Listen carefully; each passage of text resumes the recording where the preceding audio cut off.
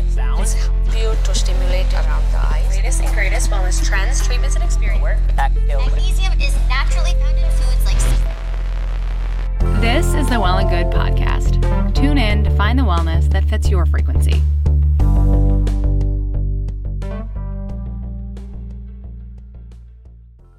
Okay, it's time to commit. 2024 is the year for prioritizing yourself.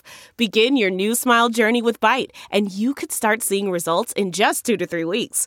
Just order your at-home impression kit today for only $14.95 at Byte.com. Byte Clear aligners are doctor-directed and delivered to your door. Treatment costs thousands less than braces. Plus, they offer financing options, accept eligible insurance, and you can pay with your HSA FSA. Get 80% off your impression kit when you use code WONDERY at Byte.com. That's BYTE.com. Start your confidence journey today with Byte. You can host the best backyard barbecue when you find a professional on Angie to make your backyard the best around. Connect with skilled professionals to get all your home projects done well. Inside to outside. Repairs to renovations. Get started on the Angie app or visit Angie.com today. You can do this when you Angie that. So every year here at Well and Good, we do something called Renew Year for our January programming. And that really comes from the idea that New Year's resolutions are complete and total bullshit. You don't need to change yourself or reinvent yourself just because it's a new year. But it is really a time where we want to refresh, we want to reset, and, we want to renew. It just feels like a little bit of a naturally clean slate. And so the goal of these next few episodes is to talk about just that. What are some tactical steps we can all take to help ourselves recenter?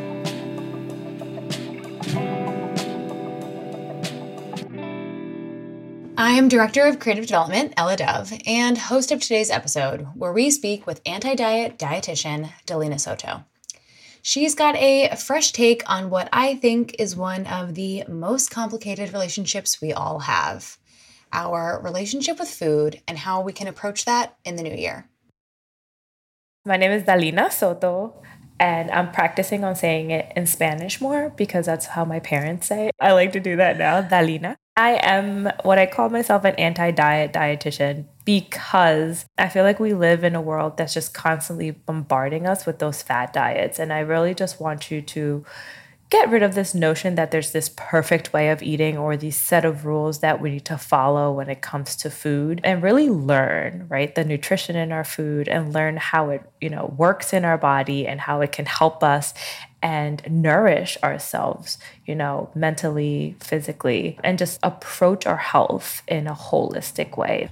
So kind of coming into this time of year where so many resolutions are focused on diet, can you first just kind of talk me through why you think that might be? Well, yeah. I think that this idea of new beginnings, of a whole new year, really presents itself from a marketing standpoint as if it's going to be a new year, it could also be a new you, right? Yeah. And it makes it feel like it's a fresh start, right? For a lot of people, it just feels like, okay, the holidays I indulged. So in January, I'm just going to really, get my health in order, right? Because it always comes from a health standpoint, I want to say. A lot of people really do want that health. But then diet culture bombards us with health is thinness, one, and health is restriction when, it's the complete opposite of that. But in our conversations, I had to ask, is there anything wrong with thinking that holidays are all about indulgence? Are we even indulging over the holidays? And if we are, is it awful to come to January feeling like we want to reel it in a little bit? I don't think inherently there's anything wrong with wanting to eat better in the new year, right? I think that a lot of times what happens during the holidays is we get told that we're going to indulge too much, but are we really? And then it's that all or nothing mentality of screw it. this is the only time I'm going to be able to have these foods. So then I'm just going to have it all. And then there's that like binge restrict cycle that happens a lot during the holidays because you don't eat for a whole day because you have that holiday dinner that night, or you're going to that, happy hour or that party. And then that usually backfires. And then we're in a vicious cycle from November to December of restricting. And then what it feels like it's overindulging, instead of just having had November and December just be normal, patterns of eating where you have your breakfast, you have your lunch, you enjoy your day, and then you go to the party and you enjoy what's there. You're able to take things home. But I think marketing also makes this scarcity mentality around holiday foods that's like, this is the only time you're gonna get it, so you have to eat it all now. And if you don't eat it, you're gonna miss out. And it works. That's so true. And so then in January, everybody's like, I overdid it. And now I have to restrict in order to make up for all of that. But like, I just want everybody to know, like, we can have a healthy relationship with food all year. You don't have to re-begin in January. Do you think this time of year, your work is extra essential, this January season? Do you want my honest opinion? Yes, I do. I want your honest opinion. I feel like in January is not when people start working with me. People actually go through those cycles. I do. I feel like January is not like an uptick at all. I think that what happens is people have this fallacy of, I am going to do it. This is going to be the diet. This is going to be the one that works. And they fall for the trap because diet culture is a trap, and there's nothing wrong with that. I tell people all of the time, my goal isn't for you to feel like you're never going to diet again, although like that's what we want. But like, if you fall for a diet because they're sneaky, I want you to have the tools to be like, holy crap, that felt shitty, and I don't want to do that again, and I want out. And you can do that because intuitive eating, healing your relationship with food allows that, right? Diet culture makes you feel like there's one right way. And if you don't do it, you have no willpower, you're wrong. I don't want you to feel that way. I want you to know that you have options and you can't fail intuitive eating. You can't fail healing your relationship with food. So for those of you who may not know, intuitive eating is a term that was coined by two dietitians in 1995. And it's essentially a non-diet approach to health and wellness that involves nourishing yourself by tuning into what your body tells you want to eat at any given moment. Instead of trying to follow a strict eating plan, the goal is to be in touch with what your body is signaling physically, mentally, emotionally, in any given moment, and make food choices accordingly. Basically, if you feel hungry, you're encouraged to check in with that feeling and then eat. The goal of intuitive eating has nothing to do with weight management. Instead, intuitive eating is designed to help people get out of the diet cycle and heal their relationship with food. We dropped a few links in the description where you can learn more about intuitive eating, how to start, where to begin, if it might be right for you. The opposite to intuitive eating is something like cleansing, which, of course, I had to pick Delina's brain about. Talk to me about how you feel about cleansing. When we talk about food cleanses or, like anything that's related to diet, do you think people should be going on New Year's cleanses? No, because usually you're just dehydrating your body. There's not much of like cleansing to do. Like the green smoothies, for instance, which of course it's like a burst of fruits and vegetables, tons of vitamins, tons of water. Of course, you're going to feel great after you drink something like that. If you were like heavy on the alcohol and a lot of the foods during the holidays, you come out of that and then you're like, ooh, my body feels like it just got a burst of, vitamins. It's going to feel great. You're going to feel energized. But like, do you have to do that for 5 days straight? No, you could literally do that at any time because it's going to give me a burst of vitamins and it's going to hydrate me at this moment and it's going to make me feel good. It doesn't have to have the restrictive intention next to it. It doesn't have to have the detox intention. I say this all the time, but like diet culture takes things that could be really good for us and then just swings the pendulum to the other side where it's ridiculous. Like there's nothing wrong with smoothies. There's nothing wrong with green juices. But the intention behind it and the way that you utilize to restrict or modify your body, that is what's wrong with it. Yeah, they're not the only things that are good for you. The vitamins and nutrients in the smoothie are not any more valuable than the vitamins and nutrients in, your aunt's home cooking or whatever you did last night. Exactly. So is there a better way to approach our eating habits that isn't focused on things like weight loss or these outside factors of like refreshing and restarting for the new year? Yeah, I think the way that I see nourishing our bodies, I always talk about the pendulum, right? Because when we think of diet culture, I think of the pendulum always swinging to the extremes. Either you're really, really good on one end or you're really, really bad on the other. That binge restrict is just constantly going back and forth. I like to think of, having a good relationship with food as that pendulum when you see it and it's just swinging in the middle at all times. Like some days you eat more vegetables, some days you might eat a little bit more candy, but like it never swings to the extremes. It just stays there nicely. Like you'll notice that, again, if you overdid it on sweets and alcohol the day before, your body might be like, yo, maybe you want a salad today. Maybe you want a green juice today. But your body lets you know that. You'll crave those things, right? You'll notice that you're like, I really want that. Like it really tastes good right now. As opposed to, I have to do it. I need to detox. And there's days that you eat more, there's days that you eat less. Your energy levels are going to fluctuate based on your hormones, based on your movement, based on your stress levels. Like so many things can affect our hunger.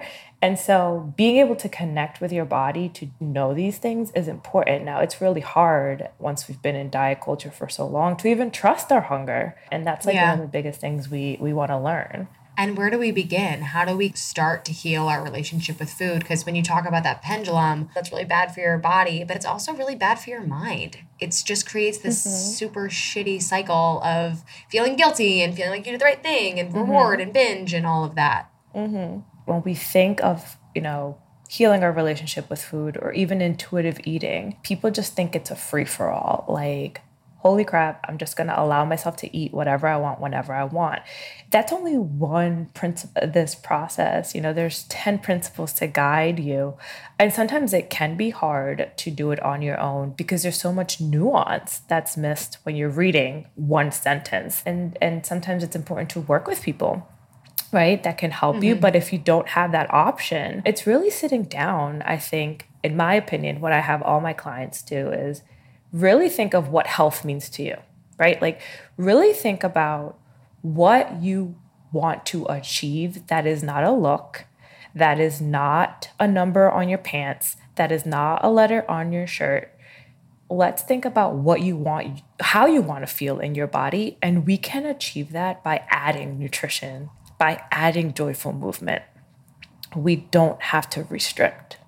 So if you can just even sit down and write that question for yourself and answer it, you'll start noticing that health is more of a feeling, right? It's you want to walk up a flight of steps and not be out of breath, which that takes time. You can't just do that. You can't run before you walk. Just taking that time to have those reflections with yourself because you really want to live your life, like you said, in that binge reward or that vicious cycle that constantly restricting and doing these fad diets put us in. Just taking it one day, one meal at a time. I mean, that's the best thing we can do. More after this break. Man, that sunset is gorgeous. Grill, patio, sunset. Hard to get better than that. Unless you're browsing Carvana's inventory while you soak it all in. Oh, burger time. So sit back, get comfortable. Carvana's got thousands of cars under $20,000 just waiting for you. I could stay here forever. Carvana, where car buying meets comfort, meets convenience. Download the app or visit Carvana.com today. Delve into the shadows of the mind with Sleeping Dogs, a gripping murder mystery starring Academy Award winner Russell Crowe. Now available on digital. Crowe portrays an ex-homicide detective unraveling a brutal murder he can't recall. Uncovering secrets from his past, he learns a chilling truth. It's best to let sleeping dogs lie. Visit sleepingdogsmovie.com/Wondery to watch Sleeping Dogs, now on digital. That's sleepingdogsmovie.com/Wondery. How do you, when we're getting bombarded with New Year's resolutions telling us to cut and take away and restrict and go on Whole30 and do all this, how do you stay safe from those triggers? Yeah, well, one, we talked about cleansing, right? Cleanse your social media. You can follow accounts that make you feel better.